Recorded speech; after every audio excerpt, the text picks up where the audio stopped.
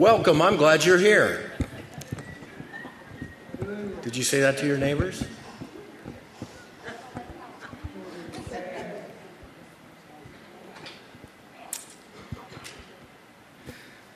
Tonight we're going to look at the Song of Songs, or it may say in some of your Bibles, the Song of Solomon. And so I'd like you to find your place there in the Scripture, page 775, if you're using the Bible under the seat in front of you. We're going through the peaks of Scripture on Wednesday night, and we're in the poetry section. And the Song of Songs is next. You have to love the diversity of topics that you find in the Scripture, don't you? Last week we considered the book of Ecclesiastes, which was written by an older Solomon, and it's considered one of the most depressing books in the entire Bible, as he looks back over his life and he declares over and over vanity of vanities. And then tonight we're going to consider the most romantic book in the Bible, written by a young Solomon who's in love. And he doesn't say vanity of vanities. This is his Song of Songs. And this is a book of love, romance, sex, marriage. You know, God's Word touches on every aspect of our lives, and I'm so glad that it does. I'm so glad that God speaks to every issue of life, even those sensitive ones, where a lot of people would be real hush-hush about. God is loud. And so let's go to the Lord in prayer, and let's ask Him to teach us. Father, we thank You for this evening. Lord, we thank You that Your word does speak frankly to us about every issue. Because we need frank talk, Lord. We need honest truth.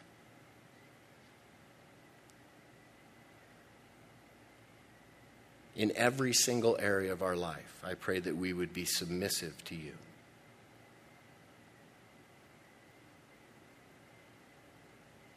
Speak to us, Lord, I pray. In Jesus' name, amen. Look what it says in verse 1 of chapter 1. It says, the Song of Songs, which is Solomon's. 1 Kings chapter 4 tells us that Solomon was a prolific writer. We find out there that Solomon wrote 3,000 proverbs. Most of those are contained in the book of Proverbs. We also know that Solomon wrote the book of Ecclesiastes. We also find out in 1 Kings chapter 4 that Solomon wrote 1,005 songs. He was a songwriter. And the only one of his songs that we have recorded in the Bible is this one that we look at tonight. This is his Song of Songs. And the superlative is used here. The idea is that this is his best song. You know, when we say that Jesus is the King of Kings, what are we saying? He's the greatest of all the kings. The Holy of Holies is the holiest part of the temple. And that's what's being said here. This is his Song of Songs. This is his number one hit. This is his top single. And it's a love song. It's a love song. Think of all the love songs that have been written over the course of history. This is perhaps the greatest love song that has ever been written.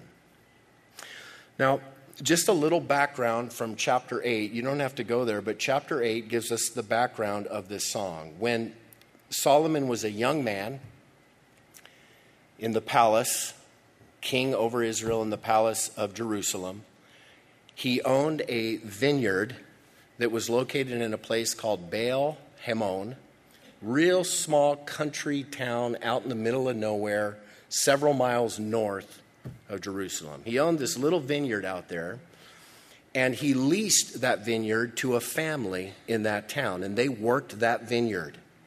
And there were a lot of sons in that family, and they were very busy working that field. Well, those sons had a sister, and they required their sister to help with all the work in the vineyard. Their sister is the young woman that falls in love with Solomon. And Solomon falls in love with her. And so this whole song sort of tracks their relationship together as it progresses. And it's actually really easy to follow this song. I mean, you can see every stage in a relationship. You see attraction, you see dating, you see courtship, you see engagement, you see wedding, you see the marriage, and then you see the maturing of a marriage, all the way. And so what we want to do is we just kind of want to look at each phase as we quickly go through the psalm. We learn some important things. So I want to talk about, first of all, the attraction, the dating, the courtship phase. Look at verse 2. The Shulamite is speaking this. That's the name of this young lady that you see throughout. She says, "Let him kiss me with the kisses of his mouth, for your love is better than wine. Because of the fragrance of your good ointments, your name is ointment poured forth. Therefore, the virgins love you. Draw me away." The daughters of Jerusalem say, "We'll run after you." The Shulamite says, "The king has brought me into his chambers." The daughters of Jerusalem say, "We will be glad and rejoice in you. We will remember your love more than wine." And the Shulamite says, "Rightly do they love you." Okay, so I want you to notice we have a couple that is attracted to one another. There is physical attraction. She is attracted to Solomon. She's even saying here, "I wish I knew his kisses." Kind of dreaming about being kissed. She likes him, and you'll see in this story that he really likes her too. He thinks she's beautiful. She thinks he's handsome. Physical attraction. Nothing wrong with that. Do you realize that? Physical attraction is not dirty. It's not wicked. It's not sinful. Physical attraction is normal. That's how God created us. And here we have a young couple, boy meets girl, and they're physically attracted to one another. Now, understand that physical attraction can't be the biggest, most important part about a relationship. It must be there, yes, but it's not the most important part of a relationship. And you're going to see that this young couple is attracted to each other for more than just physical qualities. Very important. In fact, notice what she says in verse 3. She says, "Because of the fragrance of your good ointments, your" what? "Your name is ointment poured forth." In those days, name was your personality, that was your character, that was your reputation. And she's saying, "I'm attracted to this man because his character, his reputation is like oil poured out." Character, personality, reputation. A man of good character should be a man that you're attracted to, not just physical. Listen, character and personality is forever. Physical beauty fades. Physical beauty fades. Character is forever. Now, these two are attracted to each other for their character, in addition to the physical attraction. Look at verse 5. She says, I am dark, but lovely, O daughters of Jerusalem, like the tents of Kedar, like the curtains of Solomon. Do not look upon me, because I am dark, because the sun has tanned me. My mother's sons were angry with me. They made me the keeper of the vineyards. But my own vineyard I have not kept. Now I want you to notice, this young lady was a very hard-working, responsible woman. She is working in that vineyard. Her brothers are making her. And she's baking in the sun day after day, sun up to sundown, working very hard. She says she's getting tanned. She's dark because of it. Now, understand, in our culture, to be tan is to be beautiful, right? We think of beautiful girls and guys, they got that nice California tan, right? There's people that even go into tanning booths to get that tan.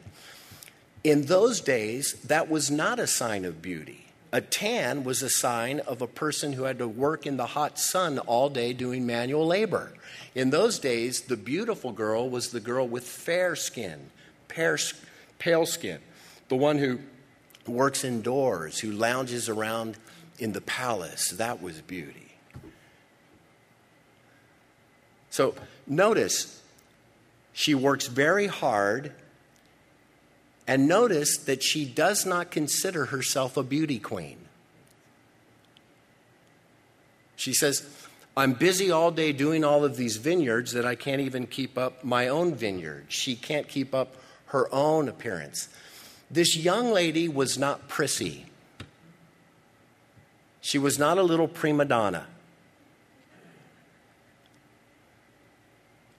And I would say that, ladies, don't be known for that.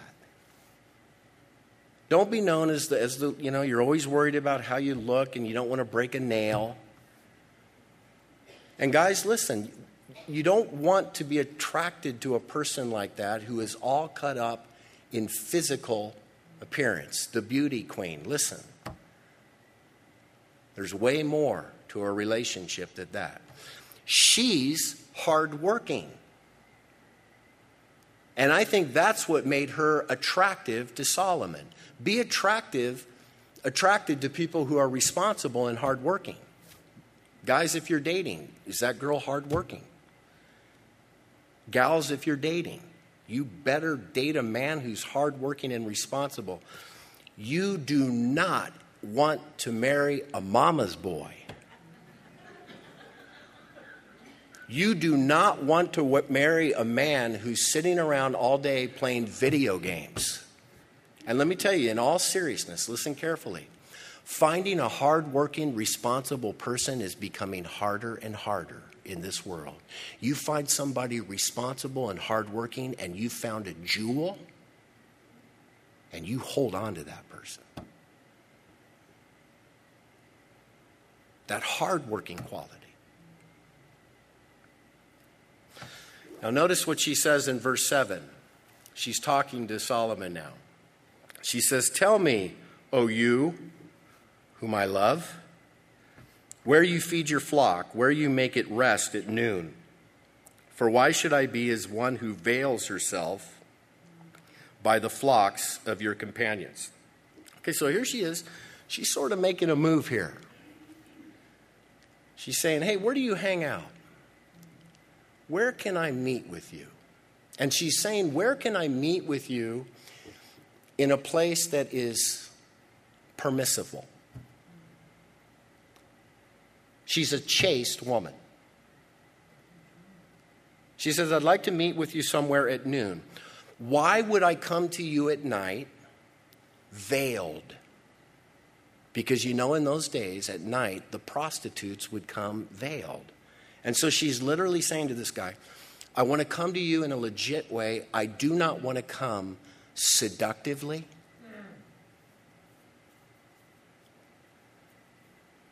You should never seek to seduce a man. Guys, you should never be attracted to that woman who will seduce you because she'll seduce someone else. This woman is chaste. She says, where can I meet? Now look at verse 8. This is Solomon talking now. He goes, if you do not know, O fairest among women, follow in the footsteps of the flock and feed your little goats beside the shepherd tents. In other words, I'm going to be easy to find. You'll find me here. And he gives her clues. This is where we can meet. This is where we're going to bump into each other. Now, I've noticed if you have a man and a woman who are attracted to each other, they're always going to find a way to find each other, right? I remember when I was working as a pastor intern at Calvary of Albuquerque, and Kim was working as the secretary at that church, and she was in the front office. I had to go by that front office every day for something. There was always something, you know, you reach out to each other. You want to be with each other. Nothing wrong with that. She says, I want to be with you. And he said, well, let me show you where we can be together. Notice what he says to her in verse 9. I love this. I have compared you, my love, to my filly among Pharaoh's chariots. Now, that doesn't sound romantic. Honey, you're a horse, right? What he's saying is my filly among Pharaoh's chariots. He was a horse guy, and he was talking about the horse that was his stallion, his prize. And what he's saying to her is, you're the prize. Of all that are available, you're the prize. And I want you to notice something. This is so important. In verse 9, he says, I have compared you my what? My love. My love. That word is used 9 times in this book. You know what it could also be translated? Darling. My darling. My darling. And you know what darling means? Friend. Friend. My dear friend. I mention that because I want you to see that their attraction for one another is born out of friendship. Friendship. They like each other's company. So I point all this out. In this attraction phase, there's the physical attraction, but then there should be the character and the personality. And looking at how hard a person works, how responsible they are, how chaste they are. And looking at the friendship quality. So they've met. They start hanging out more together. They start getting more serious. Look over at verse 3 of chapter 2.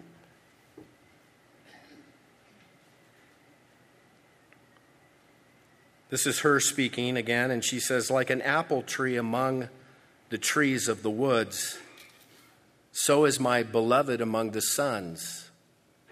She says, I sat down in his shade with great delight, and his fruit was sweet to my taste. She says, he brought me to the banqueting house, and his banner over me was love. I take you there because I noticed there's a private setting and then there's a public setting. In that first verse, they're on a private picnic. They're in a garden.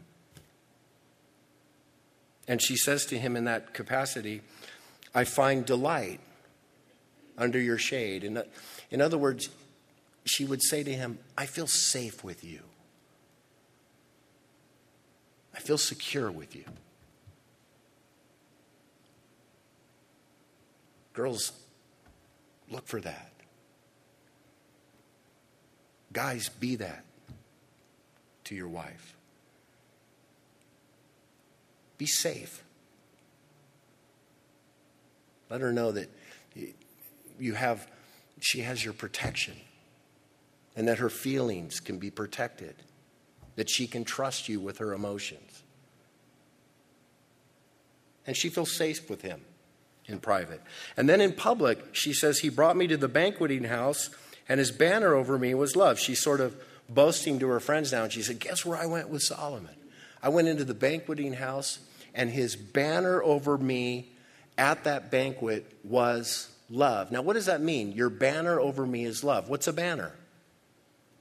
It's a flag. And they would lift the flag up high to distinguish different parts of the armies, right? A banner is meant to be seen. A flag is meant to be seen. And what she's saying is, when I'm in public with him, publicly, his affection towards me is love. He adores me in public. Guys, be that way. Take your lady out. Open the door for her. Take her to dinner. When you're in a large gathering, give her all the attention. Her banner, his banner over me is love. Ladies, if you're ever dating someone, and you could tell your kids this, if your daughter is ever dating someone and that someone is very secretive about the relationship, if you ever date someone, they're very secretive. They don't want to be seen with you in public. Run. Run. Your guy better adore you in public. His banner over you better be love. At this point, they're getting very, very close. And their physical desire is starting to awake. Notice what she says in verse 5. Sustain me with cakes of raisins. Refresh me with apples, for I'm lovesick. She says, his left hand is under my head and his right hand embraces me. Now that's talking about sex. And right there, she is dreaming about sex. She wants to be intimate with him. But then in verse 7, she quickly says, I charge you, O daughters of Jerusalem, by the gazelles or by the does of the field, do not stir up nor awaken love until it pleases. Okay. You're dating, you're attracted. Those desires, don't awaken it. The dating relationship is not the time for sex. Protect that. Guard yourself. Very important. Okay. Things progress. Look at verse 8. Now they're going to go on a big time date. In fact, Solomon's going to pick her up at her mom's house, at her parents' house. Look what she says in verse 8. The voice of my beloved, behold, he comes, leaping upon the mountains, skipping upon the hills. My beloved is like a gazelle or a young stag. Behold, he stands behind our wall. He's looking through the windows, gazing through the lattice. Now, when you go pick up your girl on a date, I don't recommend doing that. You might get shot. Ring the doorbell. Don't honk. Don't give a text. Stop your car, get out of it, ring the bell, and meet her parents, right? Verse 10, my beloved spoke and said to me, rise up, my love, my fair one, and come away. For lo, the winter is past, the rain is over and gone. Look at verse 14. O my dove, in the clefts of the rock, in the secret places of the cliff, let me see your face. Let me hear your voice. Your voice is sweet. Notice what she's looking forward to on this date. She wants to see him, and she wants to what? She wants to hear him. They enjoy talking, communicating, interacting. Guys and gals, dating or married. Do things together where you can look each other in the eye and talk. And dream. And connect. They do this. Now look at verse 15. I think this is a very important verse. Catch us the foxes, the little foxes that spoil the vines, for our vines have tender grapes. Listen carefully. A lot of people say that this is the brothers talking here. In the original Hebrew, you don't have who the speakers are. Okay, so a lot of people say the brothers at this point, he comes to pick her up on a date, and the brothers say, wait a minute, you got to go work in the vineyard. You got some great brothers, right? It's possible, but it's also possible that she's still talking to Solomon. And she's saying to Solomon on this date, hey, we have some foxes to catch. And in that case, she's speaking figuratively. All that to say this, in every relationship, I don't care how ideal it is, there will always be little foxes to catch. And I recommend that those foxes get caught during the dating, during the courtship. What little foxes? Communication. Jealousy, maybe finances, maybe a health issue, maybe working with potential in-laws. All those things in a dating relationship, you got to catch those foxes. And you want to catch them soon. You want to know. In fact, it's been said, keep your eyes wide open before marriage and half shut afterwards. You want to have your eyes wide open when you're dating, when you're engaged. Parent, you be sure to tell your kid that. There have been times where, and we've all heard the stories where somebody meets somebody, they've known each other for 2 weeks, right? And they get married. Have you heard those? I don't recommend that. If you're going to catch all the foxes, that takes time. And I think a couple should date seriously for at a minimum a year, at least a year and a half, possibly even 2. I think every couple should get in a big fight before they get married. And I really mean that. So you can gauge how you respond to conflict. Catch those foxes. Okay.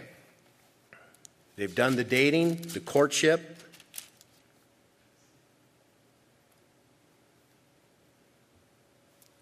Now they get married. Look at chapter 3. Look at verse 6. Tell me if you know what this is. She writes, who is this coming out of the wilderness like pillars of smoke, perfumed with myrrh and frankincense, with all the merchants' fragrant powders? Behold, it's Solomon's couch with 60 valiant men around it of the valiant of Israel. They all hold swords, being expert in war. Every man has the sword on his thigh because of fear in the night. Of the wood of Lebanon, Solomon the king made himself a plankin. He made its pillars of silver, its support of gold, its seat of purple, its interior paved with love by the daughters of Jerusalem. Go forth, O daughters of Zion, and see King Solomon with the crown with which his mother crowned him on the day of his what? His wedding, the day of the gladness of his heart. So what's going on in this passage? They're officially getting married. He's on his procession with his guys to go pick her up at her parents' house. And this is the day that they formally, officially, legitimately get married. And it is on that day when they legitimately get married that they begin to live together and sleep together and have sexual relations together. When they got married. And that is what the Bible teaches. You don't live together. You don't sleep together. You don't have sexual relationships together until the day you get married. And by that I mean a legal marriage. I have met couples that say, well, we're married before God. We've made that commitment before God. Sister, if you ever have a guy that says, hey, let's go out onto a hilltop at night under a full moon and let's get married on the hilltop and we'll get married before God. Run. Run, Forrest, run. Hey, we're married before God. Now let's live. Let's move in together. We'll live together. We'll sleep together and all that. You know what? A guy who does that has kept a door open. A back door is open. If he's serious, if you're serious, if you love him, if he loves you, then you get rings, you exchange them, you go before a pastor, you go before a judge, and you sign your name on the dotted line, and you get married. And then you live together. And then you sleep together. So important. So they did it. They did the right thing. Chapter 4 describes their wedding night. You might have to fan yourself.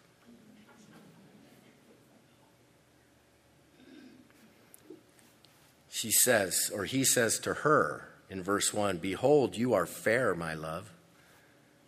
Behold, you are fair. You have dove's eyes behind your veil.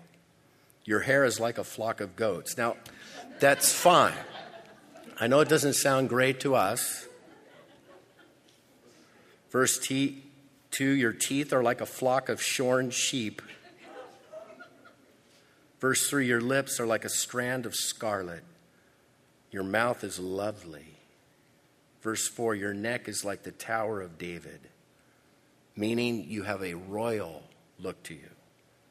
Verse 5, your two breasts are like two fawns, twins of a gazelle which feed among the lilies. What's going on there? She's undressing before him, and he's complimenting her on her beauty. Verse 6, he says, until the day breaks and the shadows flee away, I will go my way to the mountain of myrrh and to the hill of frankincense. Verse 9, he says, you have ravished my heart, my sister, my spouse. You've ravished my heart with one look of your eyes, with one link of your necklace. How fair is your love, my sister, my spouse. How much better than wine is your love, and the scent of your perfumes than all spices. Verse 11, he says, your lips, O my spouse, drip as honeycomb. Honey and milk are under your tongue, and the fragrance of your garments is like the fragrance of Lebanon. Whoa. You believe that's in the Bible? Look what she says to him in verse 16. Skip down to verse 16. She says, awake, O north wind, and come, O south. Blow upon my garden that its spices may flow out. Let my beloved come to his garden and eat its pleasant fruits. You ready? That's descriptive of sex. Verse 1 of chapter 5, the conclusion of their wedding night. He says, I've come to my garden, my sister, my spouse. I've gathered my myrrh with my spice. I've eaten my honeycomb with my honey. I have drunk my wine with my milk. In other words, I'm satisfied. I have been fully satisfied. And she was satisfied as well. It's a hot chapter. Look at the end of verse 1 of chapter 5. Look what it says there. This is important.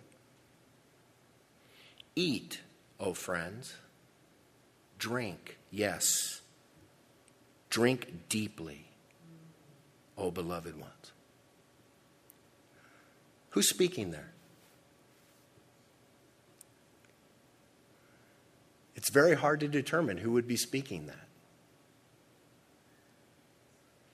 In my personal opinion, I believe that that is God. That's the words of God. That's God saying, enjoy. You're married. You did it right. Now enjoy. Gang, listen. Sex is not a sin. It's not dirty. It is a beautiful gift that God has given to mankind. As long as it's within the context of marriage. Listen, in the context of marriage, the light is green. Go. Enjoy. There's nothing wrong with that. There are a lot of Christian couples that think sex is just for procreation. It's not just for procreation. It's also for recreation. God gave that. You know, I think the devil, there's two strategies that the devil uses to pervert sex. The first thing he tries to do is make sex outside of marriage exciting and ooh, oh, so good. And that destroys people, right? And then the second strategy is to make sex within marriage boring.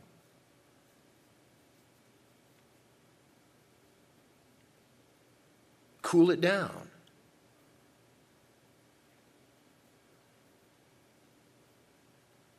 And there are many Christian couples, married couples, who are frustrated sexually in their marriage because in their mind they kind of think, well, that's the dirty part.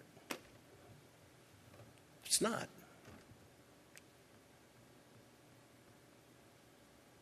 A husband and a wife should enjoy that. Okay. They've dated, they've gotten engaged, they're married, they've had their first wedding night. Okay, is that it? Is that it? And how are they going to live the rest of their lives? Just laying in bed staring at each other? Of course not. The marriage has to grow. The marriage has to deepen. And you know how marriage grows? You know how relationship grows? Through conflict. Through conflict. Look at verse 2 of chapter 5. This is sometime later. They've been married for some time. The lady is speaking. She says, I sleep, but my heart is awake. It's the voice of my beloved. He knocked, saying, open for me, my sister, my love, my dove, my perfect one. My head is covered with dew, my locks with the drops of the night. So here's the guy. He's coming home. He's coming home late. He's been working. He's out in the fields. Look how she responds in verse 3. I've taken off my robe. How can I put it on again? I've washed my feet. How can I defile them? Go away.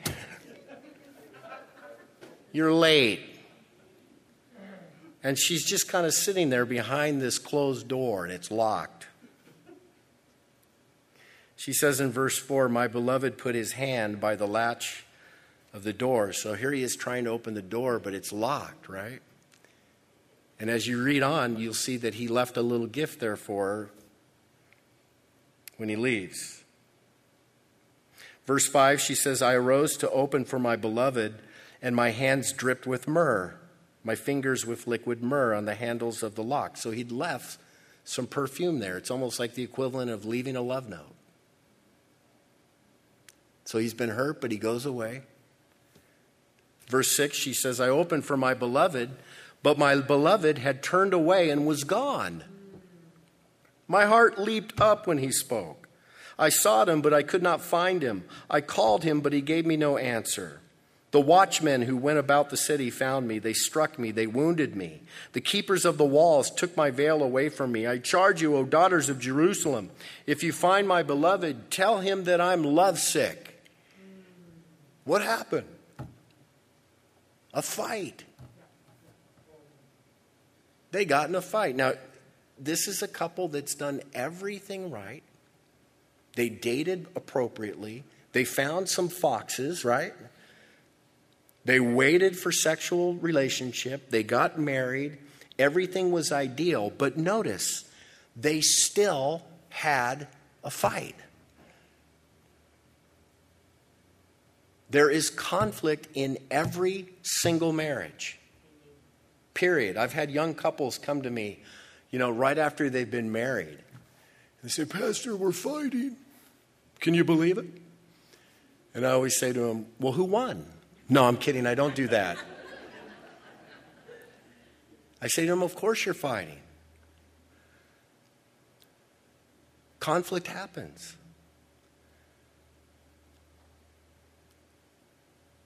Chores. Schedules. Kids. Finances. Health. Challenges that you face in life.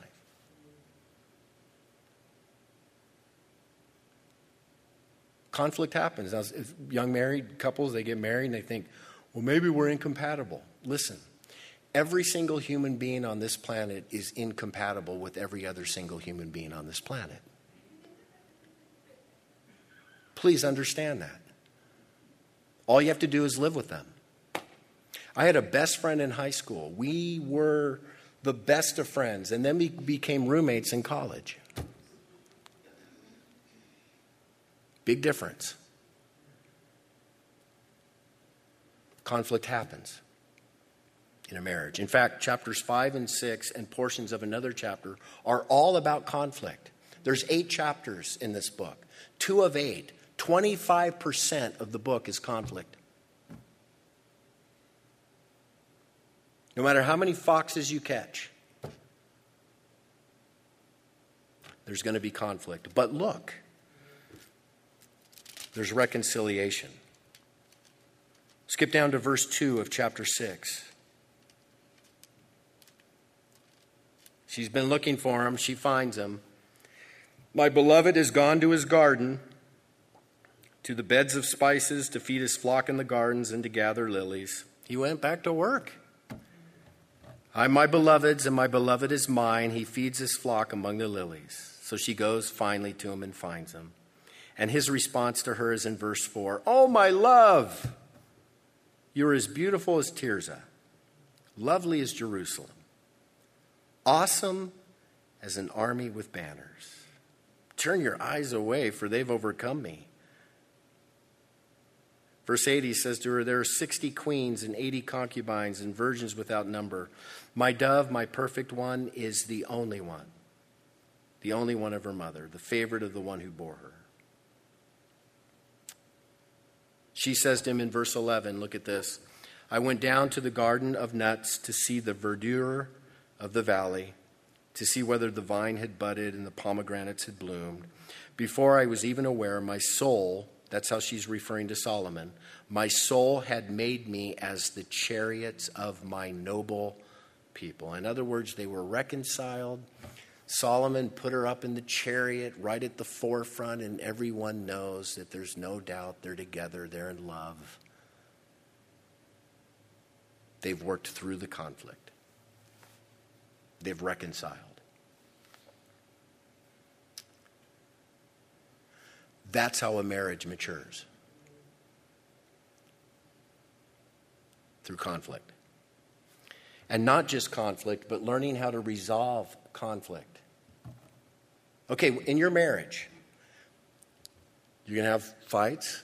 You're going to take laps. Finances.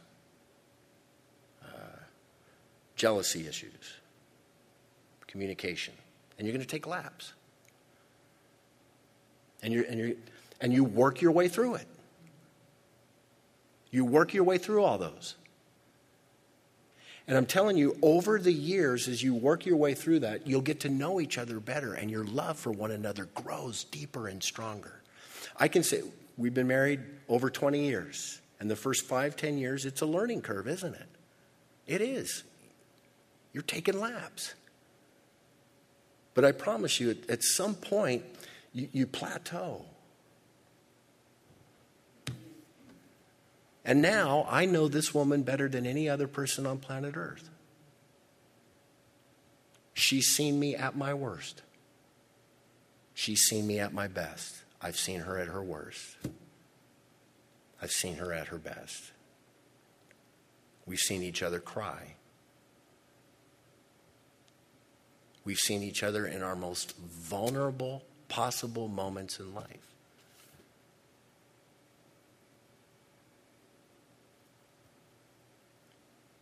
And you know what? You fall more and more in love.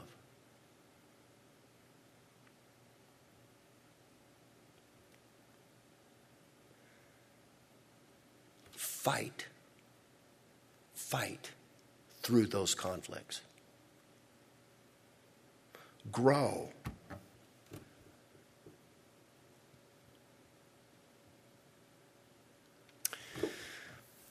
Every now and then I hear about a couple, and this is so sad to me, even in the church, maybe a couple that's been married for 25, 30 years, and then they get a divorce. After 25, 30 years. And one of them thinks, well, I'm going to go marry someone else. Oftentimes, those people have been through a marriage where they never got up the learning curve.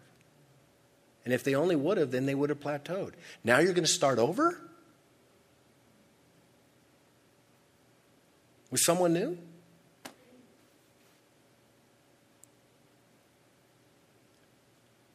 So much better. So much better. Stick with it. I want to take you one more place and then we'll close. Look at chapter 8.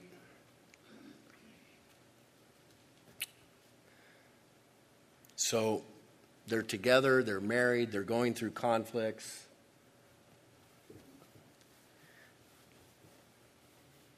And eventually you get to a place where you're older now. I like this picture. There's nothing more beautiful than an older man and woman who have lived their lives together. They've gotten through. They've matured. In chapter 8, they've been married, I think, for many years, and now they're going back to visit her parents. They're going back to Baal Hamon. They're going to go stay with her family. They're going to go be reunited with her brothers and the parents there. And so we have a little conversation between them as they're on that journey, as they're about to get there. And notice what she says to him in verse 1 of chapter 8. She says, "Oh, that you were like my brother, who nursed at my mother's breasts. If I should find you outside, I would kiss you. I would not be despised. I would lead you and bring you into the house of my mother, she who used to instruct me. I would cause you to drink of spiced wine, of the juice of my pomegranate." Now, she says, that's something odd. She says, "I wish you were like my brother." Now, why does she say that? In those days, brothers and sisters were the only ones that could really get away with public displays of affection. You know, hugging and kissing. And that's the brother and the sister. A boyfriend and a girlfriend didn't make out in public. You didn't show affection like that. And even husbands and wives had to be very discreet in public. But brothers and sisters, they're brothers and sisters. They could. And so she's saying, I wish you were like my brother so that when I get there, I can just show everyone my affection to you. So that's kind of what she's saying. But she's also saying this: you've sort of become like my brother. You become like a brother to me. And you've noticed in some of the passages that we've already read, sometimes he calls her sister. My sister. And then in verse 2, she says, I can't wait to get you home into my mom's house, and then I'm going to spoil you just like a mother spoils a son. All that to say this. The marriage relationship, I think, is the most beautiful relationship because it's a multifaceted relationship. A good marriage relationship lets you taste all the relationships, especially when it matures appropriately. The husband and the wife, the lovers, the best friends, brother and sister. You know, you almost become like a brother. You know, couples that have been married for a long time, they start to look like each other, don't they? They start to talk like each other. They finish each other's sentences. It's a long life together. Almost a brother-sister thing. And then there are even times where it's a mother-son, father-daughter kind of thing. You know, I get sick and she takes care of me. Like a son. She spoils me. And there are times when I spoil her, not as often as she spoils me. But you have all that. Almost every kind of awesome, close relationship can be experienced and enjoyed in a marriage relationship because it's multifaceted. It is true companionship. It is true intimacy. It is the blessing of our lives if we do it right.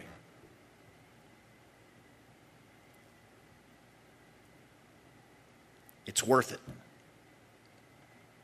Amen? Now, marriage is under assault. All the perversion out there, all the things that the world teaches.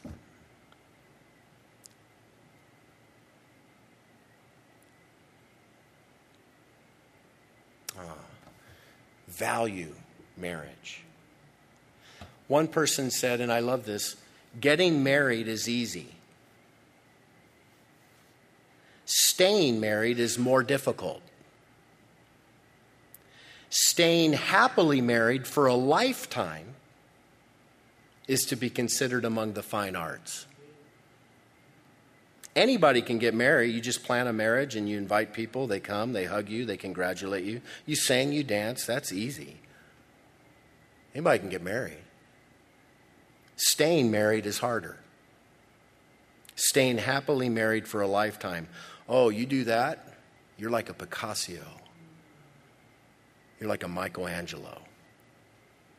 It's among the fine arts. And that's what God's called us to. Let's bow our heads. Let's close our eyes.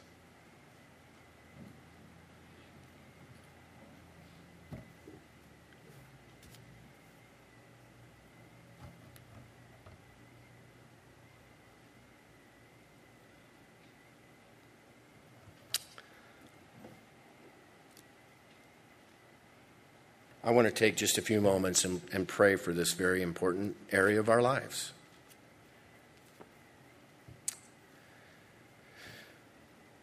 Lord, for those of us here tonight who are married,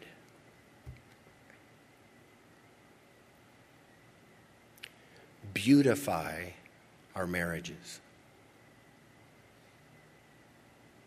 Protect our marriages.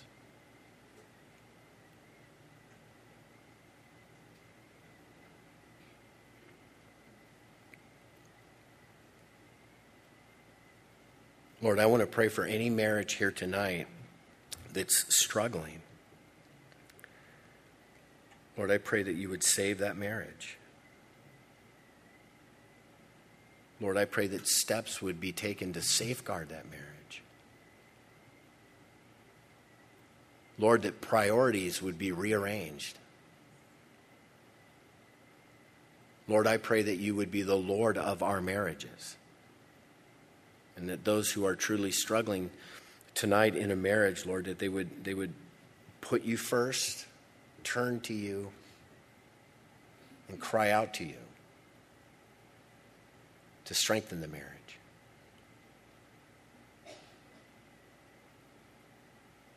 Lord, I want to pray for those tonight who are single.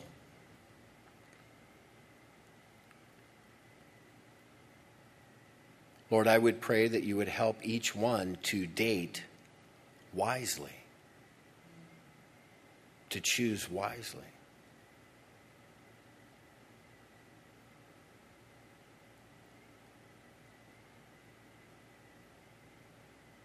Lord, to consider what truly makes a person attractive.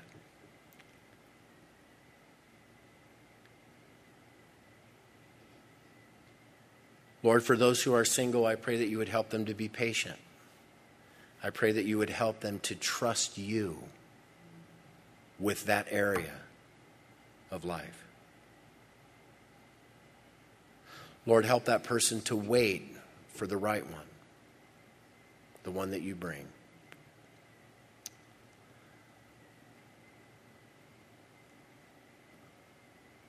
Lord, for all of us tonight, be Lord of our lives individually, and be Lord of our marriages, be Lord of our families.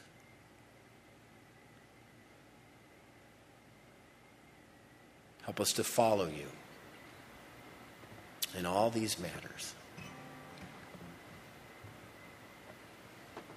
Lord, I thank you for forgiveness. I thank you for second chances. So grateful, Lord, that you give second chances.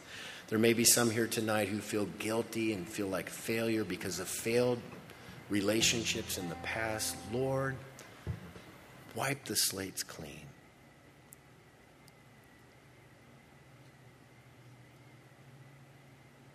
By your grace, take us where we're at now and help us to follow you and make the right decisions now. Help us, Lord. In Jesus' name, amen. Amen. Let's stand together.